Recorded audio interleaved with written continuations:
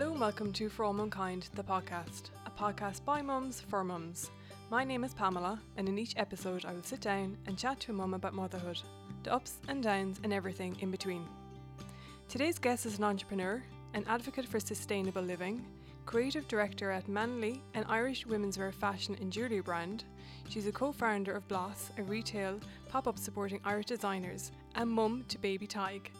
It's Emma Manley. Hello. Thank you for having me on. And thank God that this is a podcast so people can't see my sweat ash. It is hot out there today. And we have a baby in studio the first time. I'm so excited. Say hi, Tayag. Yeah, nothing still. Invite us back in a year. So how are you doing? Great. Yeah, really great. It's a whirlwind. It's mad. But I feel good. I feel really, really good. Yeah. Yeah, I do. And how's wee Tig? Oh, he's great. Like, yeah, do you know, he's thriving now. Like he always, I suppose, has been in a way, but being that little bit early, I think I perhaps maybe worried a little bit at the start that, you know, oh God, is he coming on enough? And is he doing what kids are doing? And as my sister said to me, you ain't going to make him Einstein in his first few months. So chill the beans. So he's doing great. You know, it's a lovely time at the moment because you kind of start to see the personality and the everything's coming through. He's excited. Like you can see him in here today. Yeah. He's like, this place is different. This isn't my home. And just simple things like going out for a walk now. Like the excitement overload by when we wheel the buggy under trees. Oh, It's they love it, just- don't yeah, they? Totally. And it's like, this is bliss because you're getting something back. Yeah. Yeah, I think they hold back that interaction until you need it as a mum. Yeah. And then Yeah. they kind of go, I'm going to give her a bit of love back now. I'm going to show her actually. Yeah, totally. And I feel like he responds to me as well. Yeah. And that's kind of nice. Whereas before I was like, does he even know I'm feeding him? Does Yeah. he even know that I'm changing his nappy in the middle of the night? Does he even know anything? Whereas now I'm like, dude, you know it's me. You know that the milk maker is attached to me. And it feels good to know that, you know? Yeah, Yeah. it's great. And your own childhood. So your mum is an entrepreneur as well, isn't that right? Yeah, I would say my dad would have been the big entrepreneur. Oh, Both of my really? parents were Okay. self-employed. My mom was definitely an entrepreneur in her own right.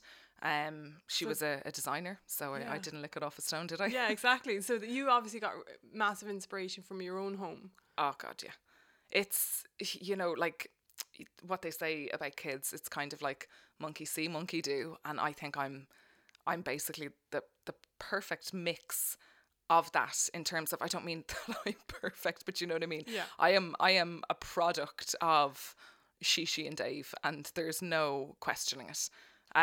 You know, when you grow up in a household like that and you understand that everything that your parents do for their businesses is, you know, for benefit of their businesses and our family, it's very different to, you know, seeing your parents go off to work every day for the man and you're kind of like, oh, they're taking my mummy's time. It's like, no, my mummy chooses to go to work because she wants to be able to, you know, keep the roof over her head and to put food on the table. And it's a very different way of seeing parents work. Yeah. You know, no way is better.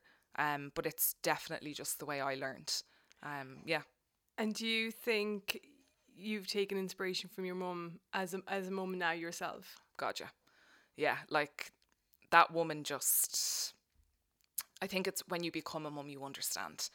And there's so much about my mum that I've always admired. And you know what a lot of people don't really realise is my dad passed away when I was 15. So young. Yeah, I was very young.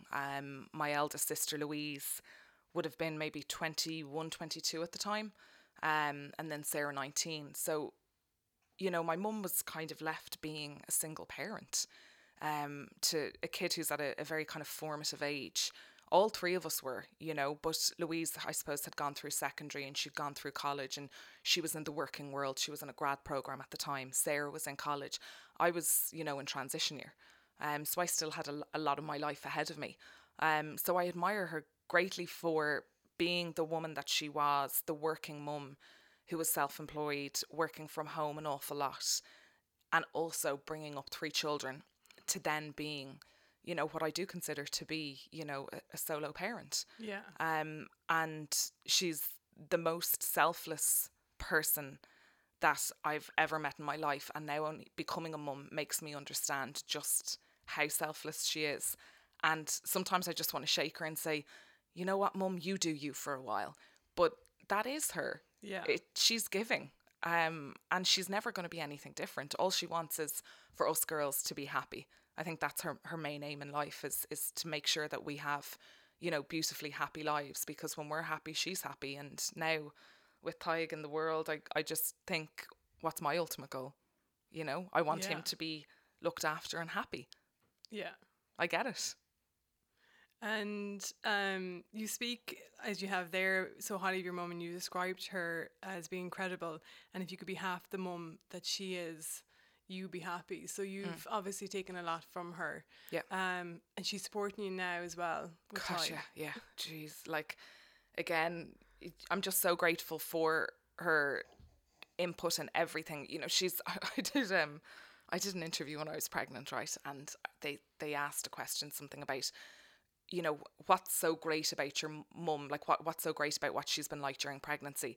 And whatever way I said it, they totally skewed it. But I was like, she doesn't give too many opinions. So sometimes mum will bite her tongue. Mm-hmm. And, you know, I might have said things back then that she probably very much understood, because her being self-employed back in the day, when she was bringing us up, probably said the exact same things as me, where I was like, it'll be fine, you know, sure, I work from home anyway, and I'll do this and I'll do that and I'll do the other. And you don't take into consideration, baby brain, you don't take into consideration the fact that it takes you an hour to get into that zone of working. And then guess what? You're on a ticking time bomb, because even though he sleeps really well and his 3-hour nap can sometimes be 4, you know what? Sometimes it's 1. Yeah. And she would just kind of bite her tongue in those situations and not say, you know what, Emma, because you have to learn things for yourself, and people need to know that, like, opinions aren't always the best thing. Yeah. And even now, she's incredible. You know, I did have to go back to work after, you know, when Tyg was only 3 months.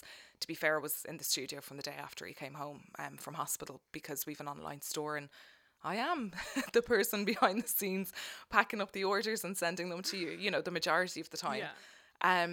But she now takes them on Wednesdays. So on Wednesdays I am baby free, which initially broke my heart, but he's with Granny Shishi. They have an incredible relationship.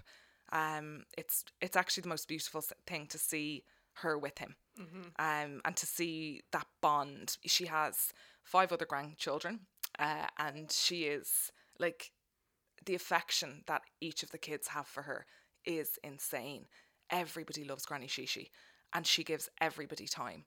And I just look forward to him having that bond with her, and I'm starting to see it now, and it's the most beautiful thing. It really is. And for that day, I know that he is so loved and so looked after, and, you know, he's actually probably safer than when he's with me. I'm still learning. She knows everything, you know. So like that, you're an entrepreneur and you're running the business, and you're a new mum, and you've gone back to work, and you put up that picture. It's the most beautiful black and white when you're kissing his head, and you can just see the heartbreak in your eyes, and I was bawling. You're bawling. And there is some reassurance, isn't there, that when you have, it's a mum that's minding. It's a little bit, I think, for myself, I did find it a bit easier going back to work. Like, I dreaded it, and I was like, oh God. But I kind of felt, look, at least it's going to mom. You know, there's a little bit of comfort in that. But you went back so early, and I get that. My husband's self-employed, and there is nobody else to run the business when you are self-employed, and it's very hard being a woman and self-employed. Yeah, like, the business can't run without you.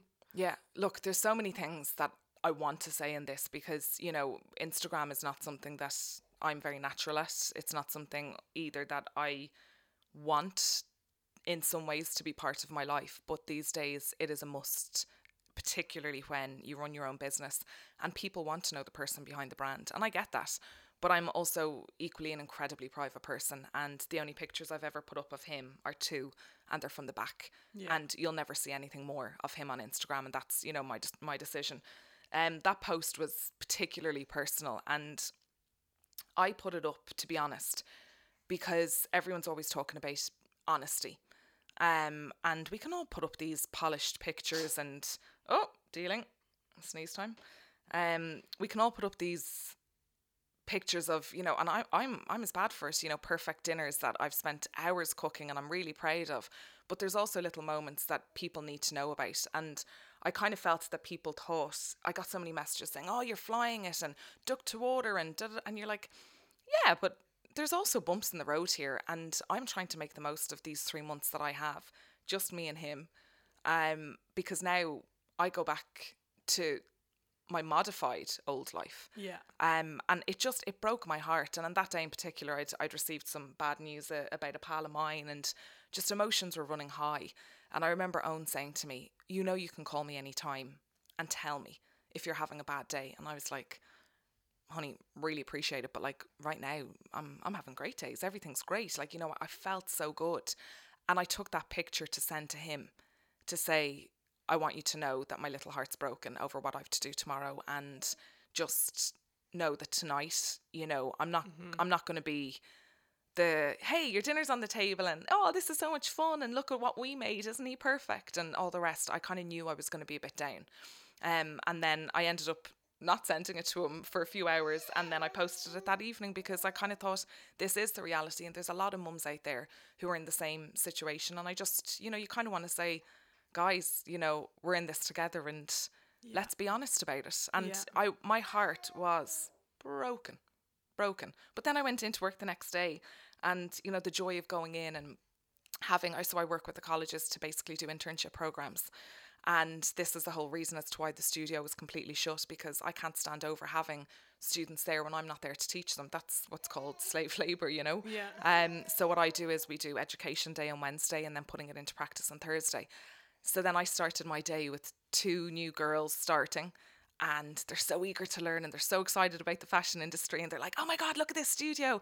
There's so many shiny things, and look at all this leather. And it's so exciting that, like, straight away it was like, I'm home. Yeah. You know, and then, come on, 4 o'clock, I was there going, I can't wait to have my buddy back. Yeah. But and I don't feel bad about saying that. It's something that I was so excited to go back as well. It's just, you have to take a moment to remember that period of pregnancy, that period of birth, then taking the newborn home, just that lovely little bubble of like not knowing what you're doing. That actually is coming to an end. Yeah. And that's how I felt. Yeah. It is, because up until that point, it's just you and Tyke, and it's uninterrupted. Yeah. And then once that interruption happens, you kind of know that cocoon that you've been in is coming to an end. And that's it is a hard thing to kind of go, this is the next stage. Totally. But as human beings, we don't like change. No. And that's what I kept telling myself. I was like, you know what? We don't like change. But this is a bit of a change. But guess what? Give it, 24 hours and guaranteed you'll start to see the benefits of it. And I do now, because my week is broken up. I'm really then, focused on him Monday, Tuesday and Friday. And then the weekends are family time. And it also makes me understand what Owen has to go through every day going to work. Like, for anybody to think that men don't feel it, or women, depending on, like, there's plenty of stay-at-home dads there these days. And also there's, same-sex marriages, and, it might be one of the females going to work, one staying at home with the child. No matter what the makeup of the family is, there's a lot of the time one person who has to go out the door to work every morning. And I know the look in his face when he comes over to his Moses basket and gives him his little kiss and tells him he loves him before he goes to work. And that breaks my heart. And now I have to do that. And I actually think it's a really good lesson. Yeah. It makes me sympathise with him a bit more. Completely, yeah. And so your mum minds him on Wednesdays. Mm-hmm. Yeah, so and you were talking there about the relationship that they have, and I can completely empathise with that, because my parents mind Alice a few days a week for us, and I've always been envious of the other grandkids who have that amazing relationship. Yep. And you're kind of looking at them going, I hope when I have a baby that they'll have the same. And now my dad collects Alice, and like, it's so lovely to hand her over, and she's so happy and excited, and they head off in the car, and she's literally like waving at you, and you're like, she's queen for a day. Yeah. Like, that's exactly how it is. Yeah. You never have to worry, really. Yeah. And it's nice because you get, like, I put up on my Instagram and like that. Anyone that follows me on Instagram will know I'm naturally a very private person. But again, people want to know me from the podcast and Alice. But as well, I protect her privacy, and I do curate her pictures, because it's not her choice to be on my Instagram. So, opted her out of it. So I put up a photo the other night. It was the night after the Primetime Investigates with the creches.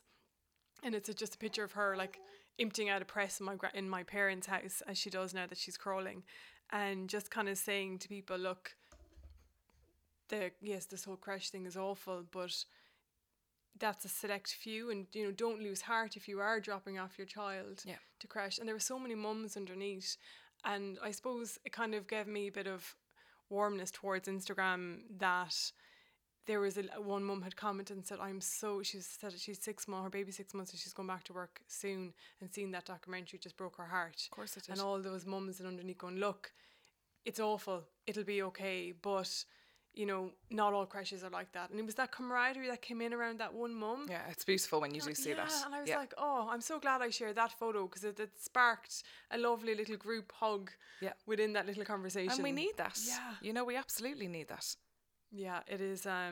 It's going back to work and breaking that cocoon, or even if it's like that, it's one day. It doesn't matter. It just kind of brings you back to reality out of that bubble. Absolutely, of course it does.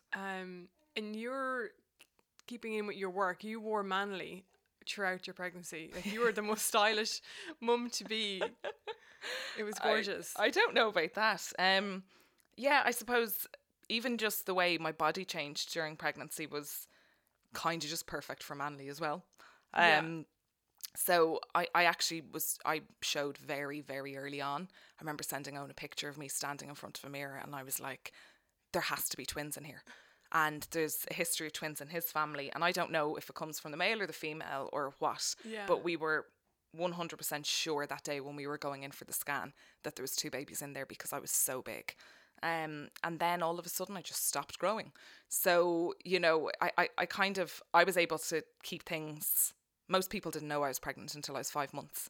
And I suppose Manly, by its nature, is, I see Manly as being, it's your everyday cool, but it's what you can wear to work and look polished, and then maybe put on a pair of heels in the evening and go on date night. Or equally, the way I do it is put on a big pair of bloody brogues, and you look, you know, a t-shirt underneath your dungies, whatever it might be. You can dress it up, dress it down.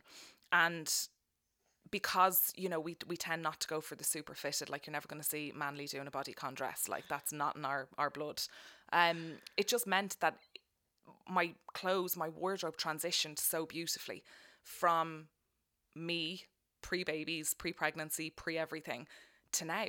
Now, it's not to say I haven't learnt anything. So I did wear Manly right up until the end. The only other things I wore were other Irish designers. I wore a lot of Jill de Burka and a lot of Electronic Sheep. Yeah, there he's now found his voice. So I definitely learnt an awful lot. So I have been in the background working on Manly maternity and various other things. But then I was there going, do we need a maternity line? Is this my aim? Because everybody kept saying, oh, when you have a baby, you'll make a baby line. I was there going, no, definitely not. So what I'm working on now are pieces that are pregnancy friendly, breastfeeding friendly. And I don't know if you ever saw the post that Vogue Williams did, but she put up a picture of her in our Layla dress. And we've been doing the Layla dress now. Do you know what, actually? I remember I was sitting in Mulligan's in Stony Batter with my sister, and her firstborn, Emily, was there. And she said something about, I just want to be able to go out for a lunch like this. My mum was taking her out for lunch, and I hopped on board. And Emily was still very, very young. And she was like, but I want to wear something nice that I can just button down, feed, button back up with one hand, but still feel like I'm wearing something lovely, and it's not the general breastfeeding stuff out there, and it's not the high street stuff that's going to go in the wash and just disintegrate within 2 minutes. And that's actually how that dress was born. And then Vogue Williams had bought it, God, long before she posted that picture, and she was 6 months pregnant in it. And I just went, that's how I want Manly to be. And it's not that I would want for all of our customers to be of the age where they will then go on to have kids. But if you do have children, if you do get pregnant, that the clothes aren't wasted. Exactly, yeah. You know, because I think it's really tough when you become pregnant, especially for me. I didn't want to lose my identity. Like, I am Manly. And I was there going, I can't be forced to go into a shop and buy stuff. Yeah. Like, absolutely not. But you know what? I quickly learned. I went to a work event one night when I was 4 months pregnant, and I hadn't told people at all. And I wore one of our leather wrap skirts, and I was still wearing a size 8 at that point. Dealing a reach. And I didn't realise the whole stomach expansion in the evenings. I just kind of pulled it up a little bit more, and I nearly keeled over at the work event. Like, literally, I was like, I can't breathe. And I was like, Owen, we're leaving. And I remember walking around Stephen's Green in my clip-clop heels. I had a big wool jacket on me. And I had to, like, literally take off the skirt and hold it up over me because I was in that much pain and I was that out of breath with the skirt being on me. So, you know, you learn, okay, you're not going to put on your little leather minis anymore, Emma, but what you can wear are. So, yeah, I'm excited about, you know, working on that a little bit more and trying to develop more ranges and specific pieces that are just more transitional for, you know, people like me that are in this period of life where, you know, there's been pregnancy, there's been babies, and there might be more. Yeah, and it's sustainable as well. So you're not, you know, buying something just for 6 months and you have to go, well, I'm parking that now. You know, it's, and you can keep your identity, definitely. Because when you do, for me, you know, I definitely choose key items, you know, and I would invest in key pieces. And you're kind of like, even now, I'm finally getting back into those pieces. And you're like, oh, this is home. There's some things that you just have in your wardrobe that are just almost like a second home to you. You know, they're kind of, yeah. So it's be fab to have a range that can just, you know, just continue with you. Yeah, you know? Absolutely. Be part of your journey. And you said at the start there that Tig came a little bit early, so he kind of rushed into the world. Yeah. Yeah, I often forget that part. I think that's what was that like? So he came a month early, wasn't it? Yeah. 27 days, to be exact.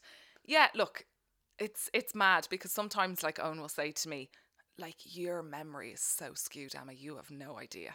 But then you also have to remember that the man's view is very, very different. So yeah, look, I had said from the get-go, I actually thought that the dates were wrong. Now, I've since been proven wrong because the hospital are like, okay, we get people like you all the time. Your dates weren't wrong, because he measured really small at what we thought was the 3-month scan. Okay. And they were basically saying that their dates were like, what was it, the 11th of April or something like that. And I was like, that can't be right. That can't be right. But it is.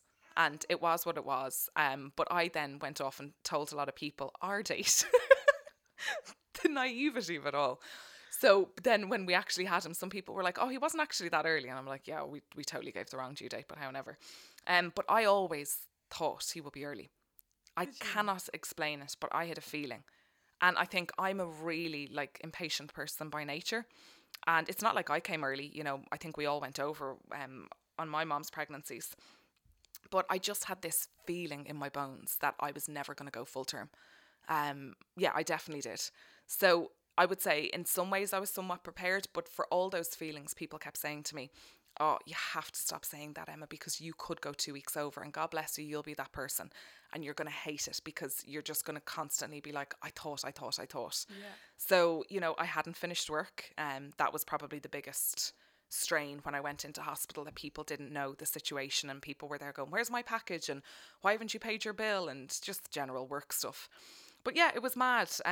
My waters broke at home on the couch, and I remember we were in the middle of laughing. We'd been having a conversation, and I was talking about the storm outside, and Owen was talking about Stormy Daniels, and it was just complete baby brain on my part that I continued a conversation about something that was totally wrong.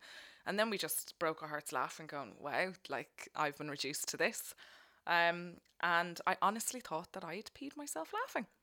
And went to the bathroom and thought of all the ways that I could break it to my husband that I've entered this last phase of pregnancy where these things now happen. And I was mortified.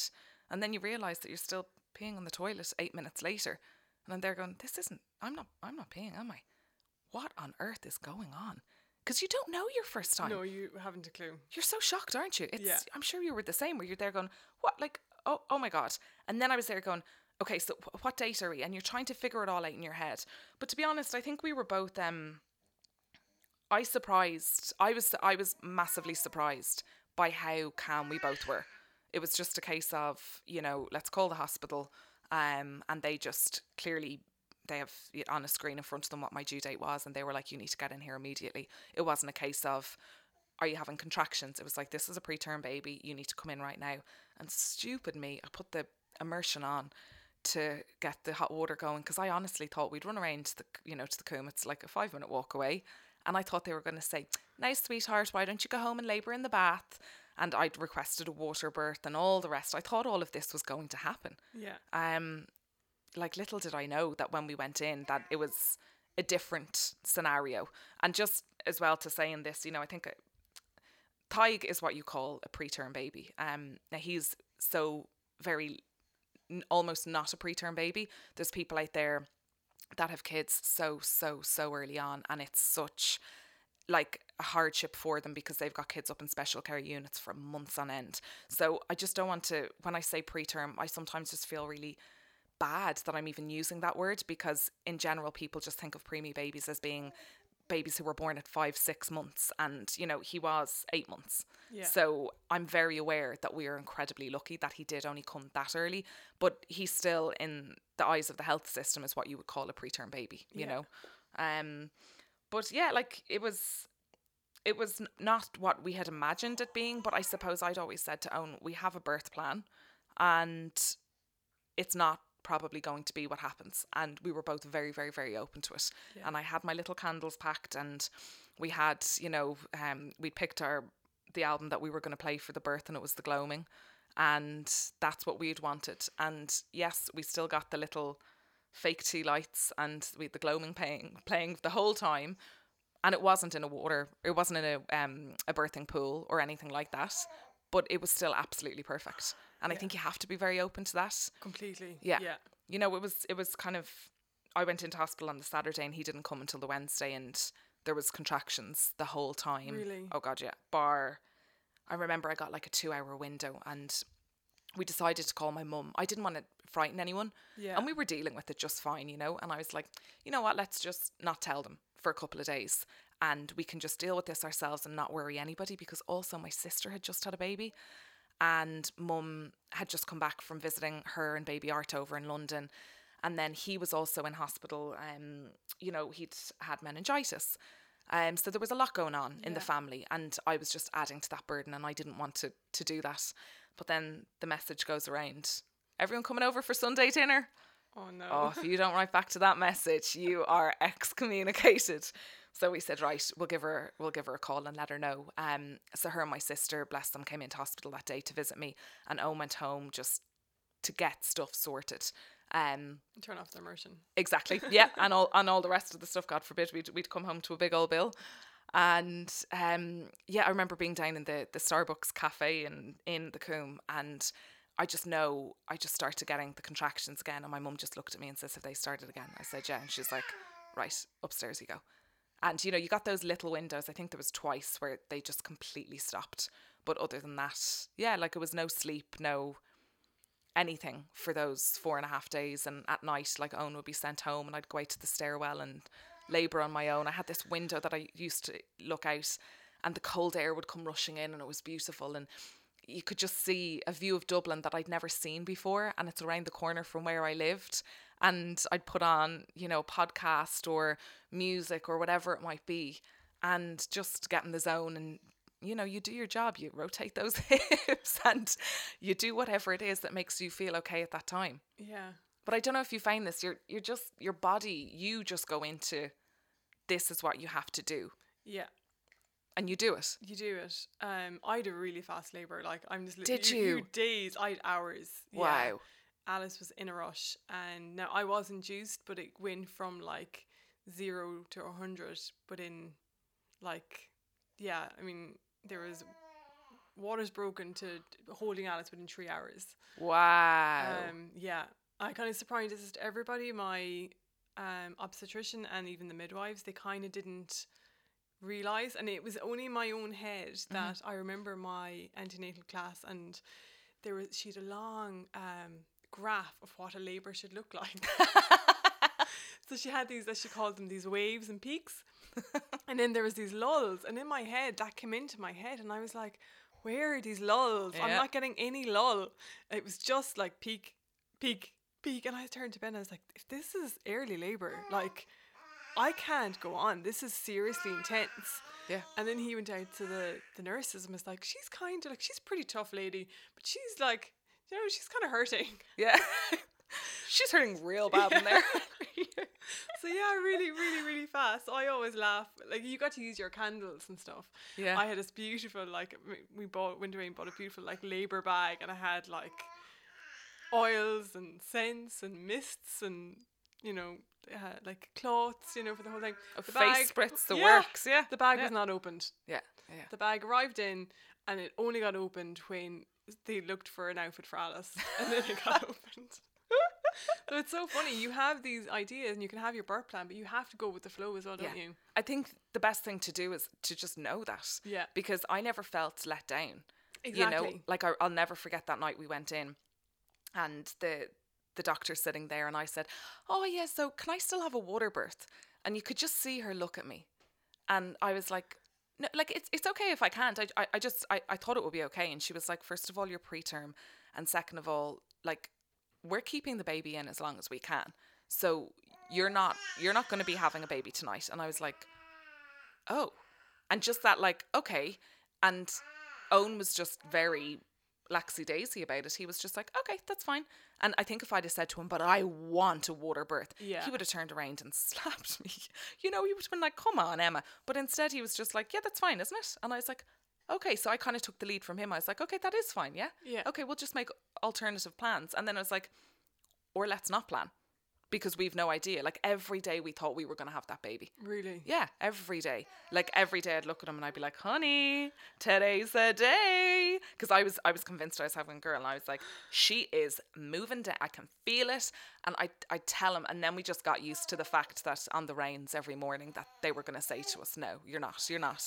And they did. They had me booked in for an induction at when they felt his lungs would have been fully developed. Yeah.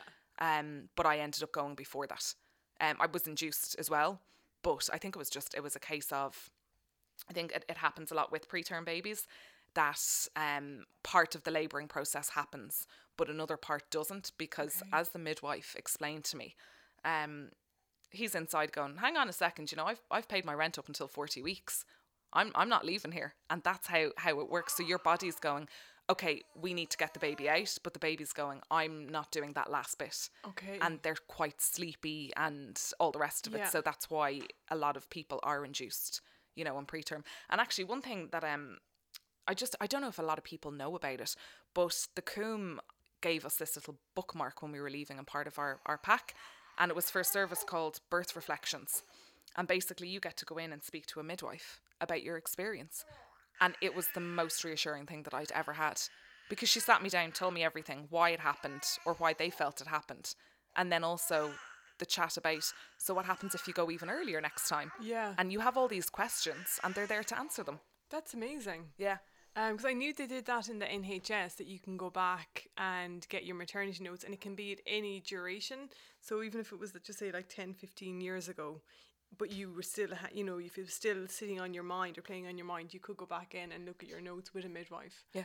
So that's lovely, because if you do have an unusual birth, or you're kind of going, you have a few questions around it, kind of gives you a bit of peace of mind, doesn't it? Yeah, I really enjoyed it, I have to say. It was just 2 hours of going through the plan and understanding better why what happened. Yeah. But still, look, with him coming early with everything, I think it was still the most amazing time.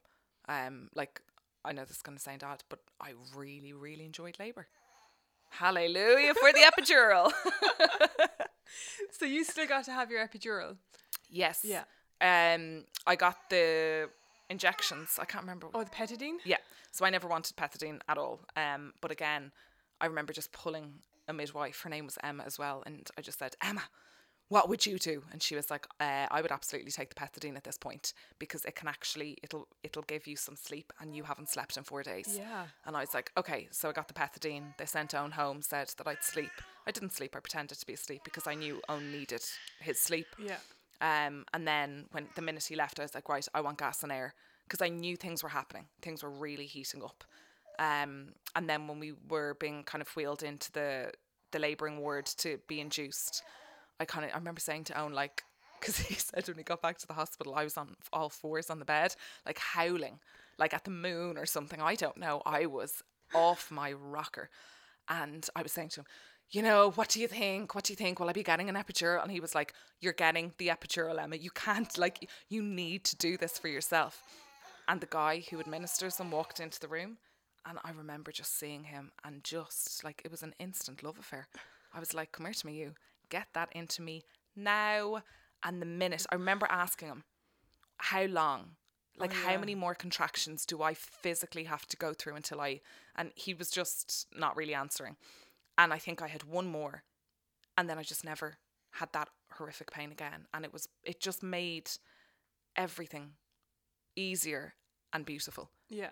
And me and Owen had that lovely time together and I think as well, him not seeing me, like, in that pain for yet another day was a great thing.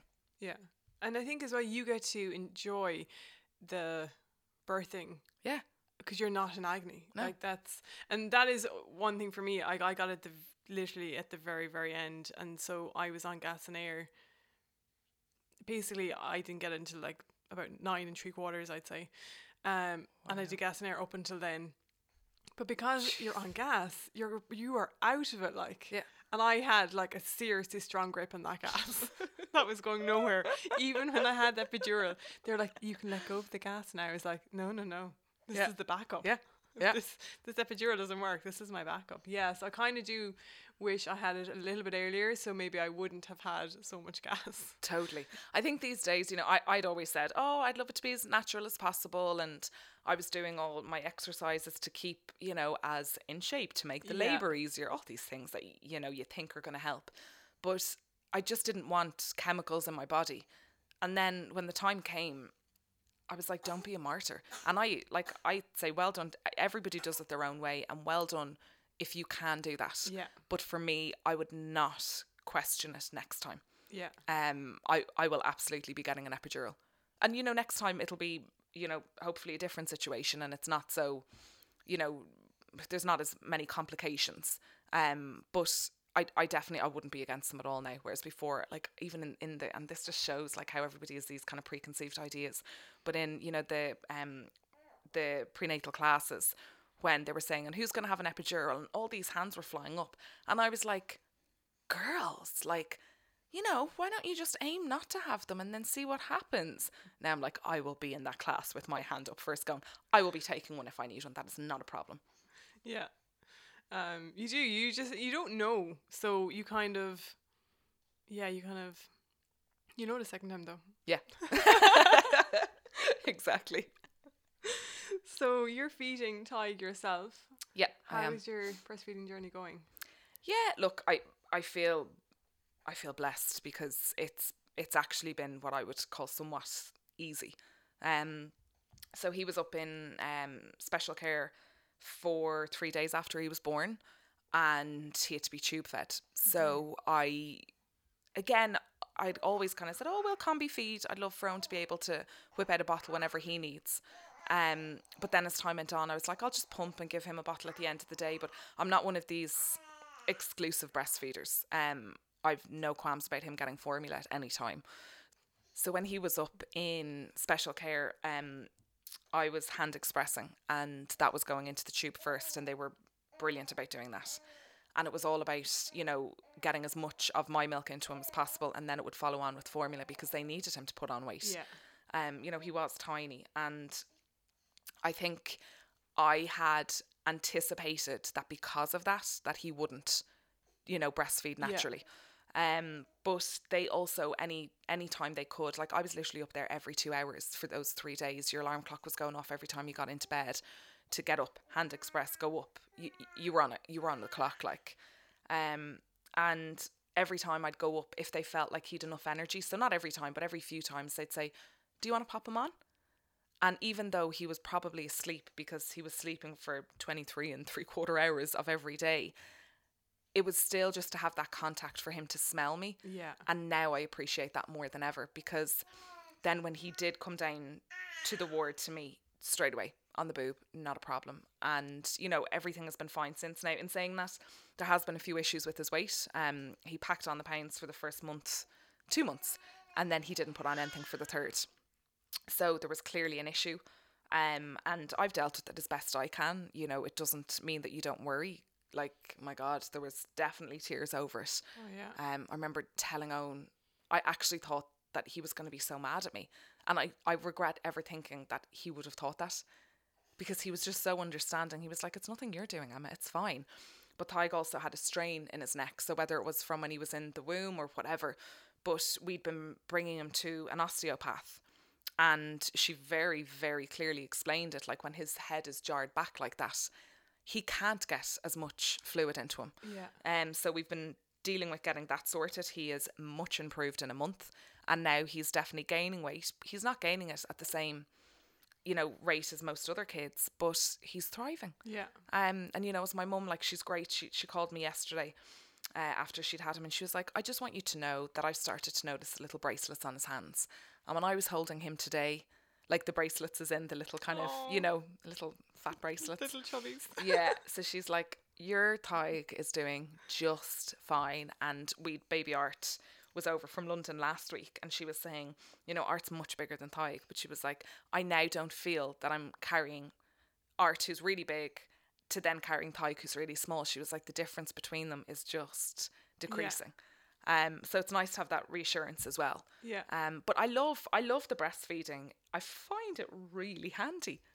It's, you know, I don't have to worry about bottles, and I'm just so glad I was able to do it, and I'm so glad that he loves it. Yeah. And he's taken to it. Yeah, because not all kids do. Like, it's a real hard thing, I think, for people to do. People have massive hurdles with it. Especially if you really want to do it, and then the baby's just not into it. Yeah. And you have to just forgo it, you know. Yeah. And I think that's a hard thing for people as well. It's kind of like the birthing thing. You can't have this plan.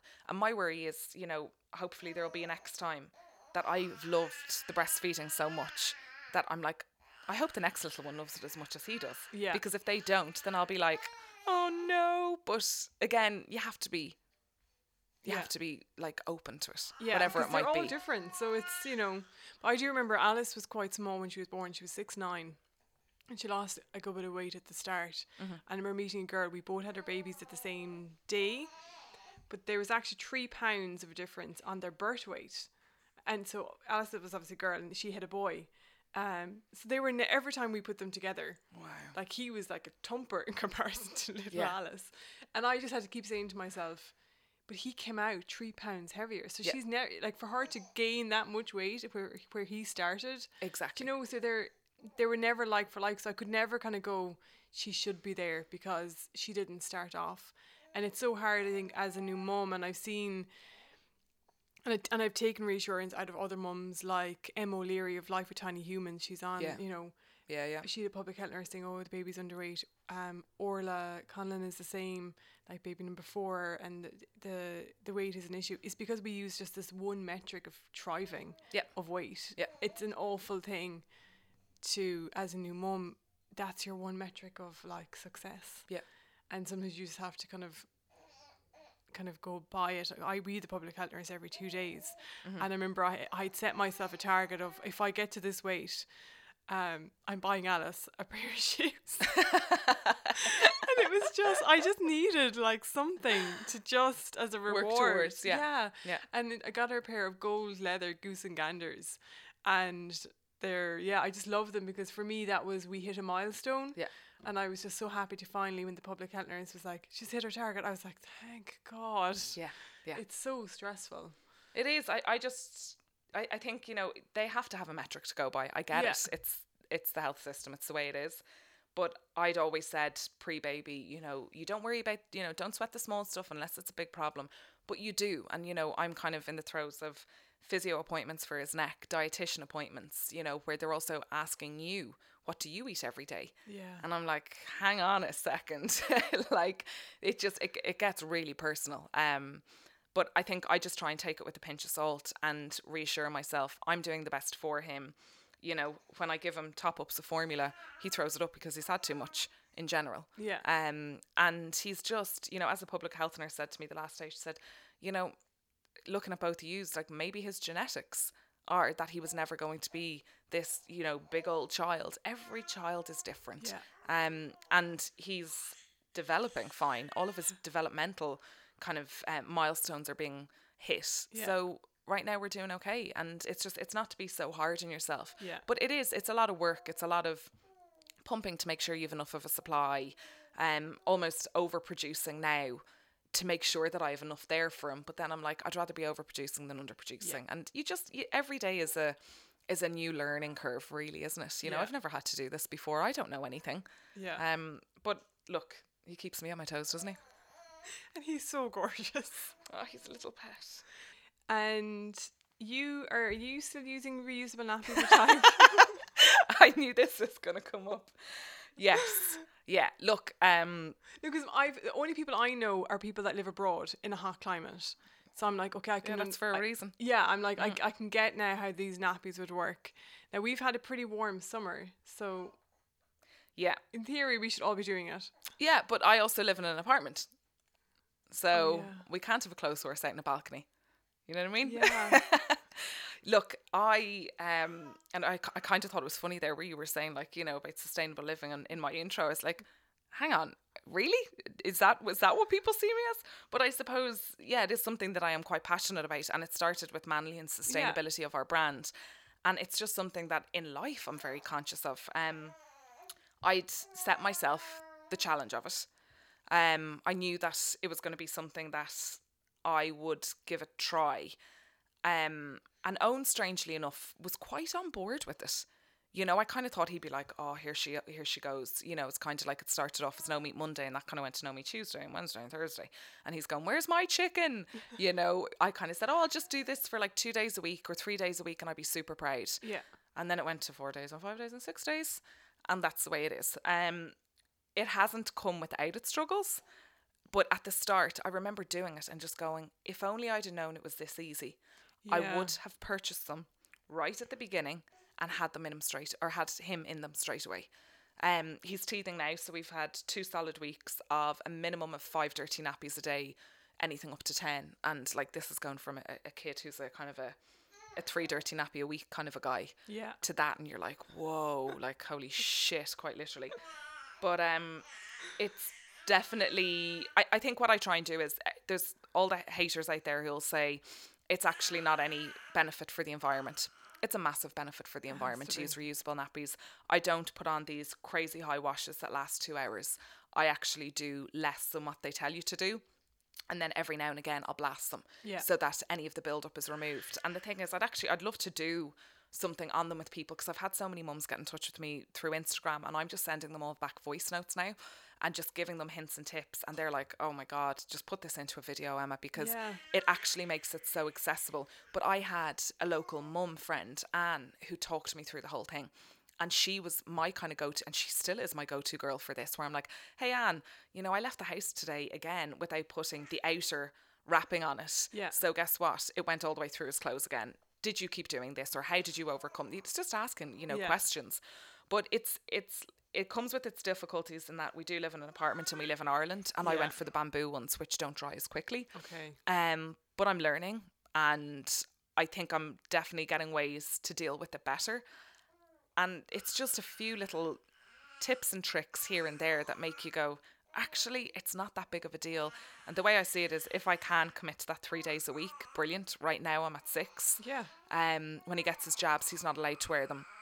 Okay. Because I think that they put the active bug into the them. Virus, yeah. So that can actually come out in their nappy, Yeah, and it does, that it needs to be just thrown away. Disposed, yeah. So, you know, we'll have all those little things, but I think for the time being, I'm definitely going to keep it up, and I will use those nappies then for number 2. Yeah. And for, God, maybe there's going to be a number 3, 4 and 5, who knows?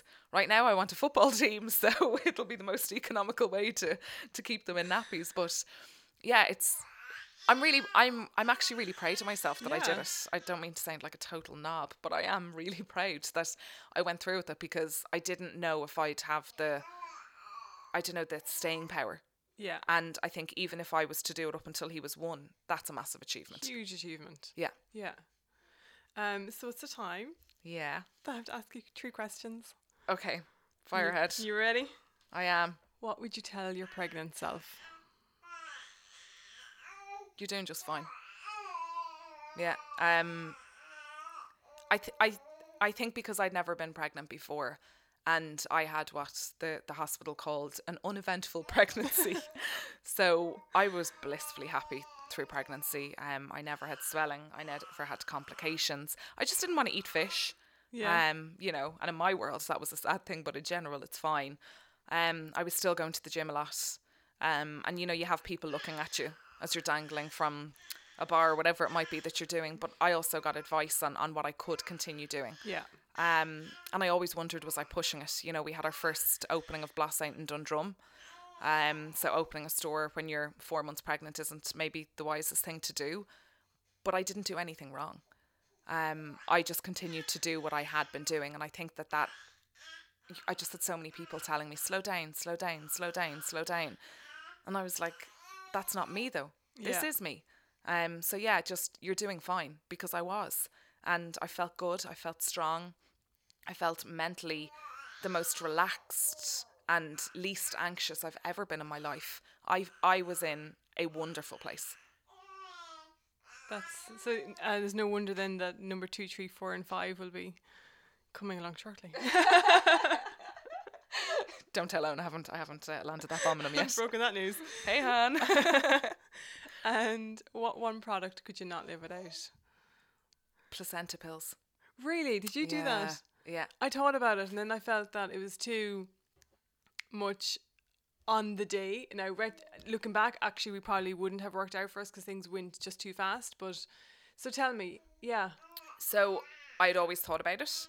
And I did a bit of research. There's a few companies in Ireland, but there's a company called Placenta TLC down in Cork. And just basically was chatting with them about how it would work. It's as simple as that. I had the same concerns. Like, when you're in the middle of having a baby, how do you think about getting your placenta to Cork? And they were just amazing at all the advice and everything that they gave. It was the simplest process. Now, bearing in mind, we did have to go back to our freezer in the house to get the pack, because Yeah. one thing that really pissed me off was the hospital didn't accommodate that. really, Yeah, like they should just have a freezer for the freezer packs. Yeah. And it's something that I've actually reported into them, because there's a lot of people looking for placenta pills these days, and the least that they can do, they're not storing the placentas, they're just merely storing an ice pack. Yeah. And so I did have Owen run ragged, and my mum back and forth, because every day we thought we were having the baby, so I was like, get the placenta pack, and then I was like, put the placenta pack back in the fridge or the freezer. I felt, so we posted them off, and they literally came back the very next day, and my placenta gave me 166 pills. And I kind of dragged the arse out of it, to be honest, because I took less than they advised. Yeah. And spread them out over time, because I was actually really fearful of a real bad come down. I was very sad taking my last pill. I remember I was like, oh, will you take a picture of this? Because this is a moment this is when me and my bump have reached the Yeah. end of our journey, you know? I just think they gave me like insane amounts of energy. I never had a day where I cried. I just was very, very balanced, and everything was manageable. Now, bearing in mind that we have a child that loves his sleep, Yeah. and he loves to be like he is now, down, rolling around, looking at what's around him. You know, he's on the easier end of things.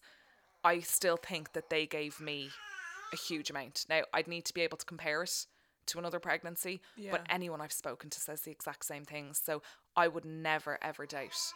Next time round, it would be the first call I make after finding out I'm pregnant. Okay. Absolutely.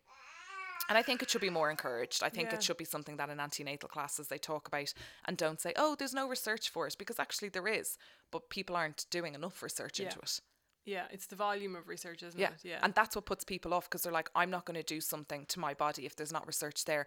Everything starts without research. We need more people to do it in order to get more research. Yeah. And what has been your magic moment? It's so hard to pick one thing. And I don't think it was like the moment I had him. Like, I remember when I asked basically what gender he was, and just going, oh my God, because I thought it was a girl. And there's all these little moments along the way where you're just like, wow. But I think that for me, it's been the transition of seeing Owen become dad. Yeah. Because I think there's, oh God, now this is where I get teary. Oh God, this is so embarrassing. I'm so sorry. I think I'm always aware of not having a dad. Yeah. I'm so sorry. It's okay. These are just going to keep coming. I'm always going to be aware that my dad's no longer here, and he was a magnificent dad to me. And obviously, thank you for the tissues. Obviously, he's never going to have the opportunity to meet Grandad Dave, and that breaks my heart. Yeah. But Owen's got this opportunity to be, you know, an amazing dad to Thaig, like my dad was to me, and just seeing that blossom and grow. And I think one thing I've found a bit difficult to deal with is knowing that my dad was taken, you know, when he was 50 years of age, and, you know, what age would Thaig be if Owen were to be taken at that age? You know, Yeah. you can't help these really negative thoughts. Yeah. And just, I remember looking at him and just going, you're going to be an incredible dad, and you guys have years together. And it was just, I don't know, it's obviously just stuff that plays in your mind when you do have your first child. And I just think that he's just blossomed into being the most loving, beautiful dad. And for me, that's a magic moment, because I loved him from the moment I laid eyes on him. I have magic moments every day with him. But my real magic moment was that when I caught them in a little moment of the two of them together, and I was like, you're a whopper, Dad. And I'm so glad that you're his dad and we're on this journey together. That's beautiful, Emma. He's a lucky boy. He really is. Thank you so much for coming in. Thank you for having me, and thank you for having this podcast. I'm going to thank you on behalf of a lot of mums out there who tune in regularly and need the other stories from mums and need to know. Yeah, that we're all individual and we'll get there. Absolutely. We all get there in the end. We do. Thank you so much, Thaig, my very first podcast baby. He loved it. There were no tears. He's having the time of his life down there. So thank you so much, Emma, and best luck with everything in the future. I love watching your designs and you being a mum on Instagram, so keep it up. And I know it's hard when you're kind of a bit like me, you're private, but it's kind of nice to see little snippets as well. Thank you. Thank you very much. Thank you. So thank you for downloading this episode of For All Mumkind. If you've enjoyed it, please rate, review and subscribe. If you'd like to send me a message, please email forallmumkind@gmail.com or find me on Instagram, Facebook and Twitter. And I'll see you on the next episode of the podcast.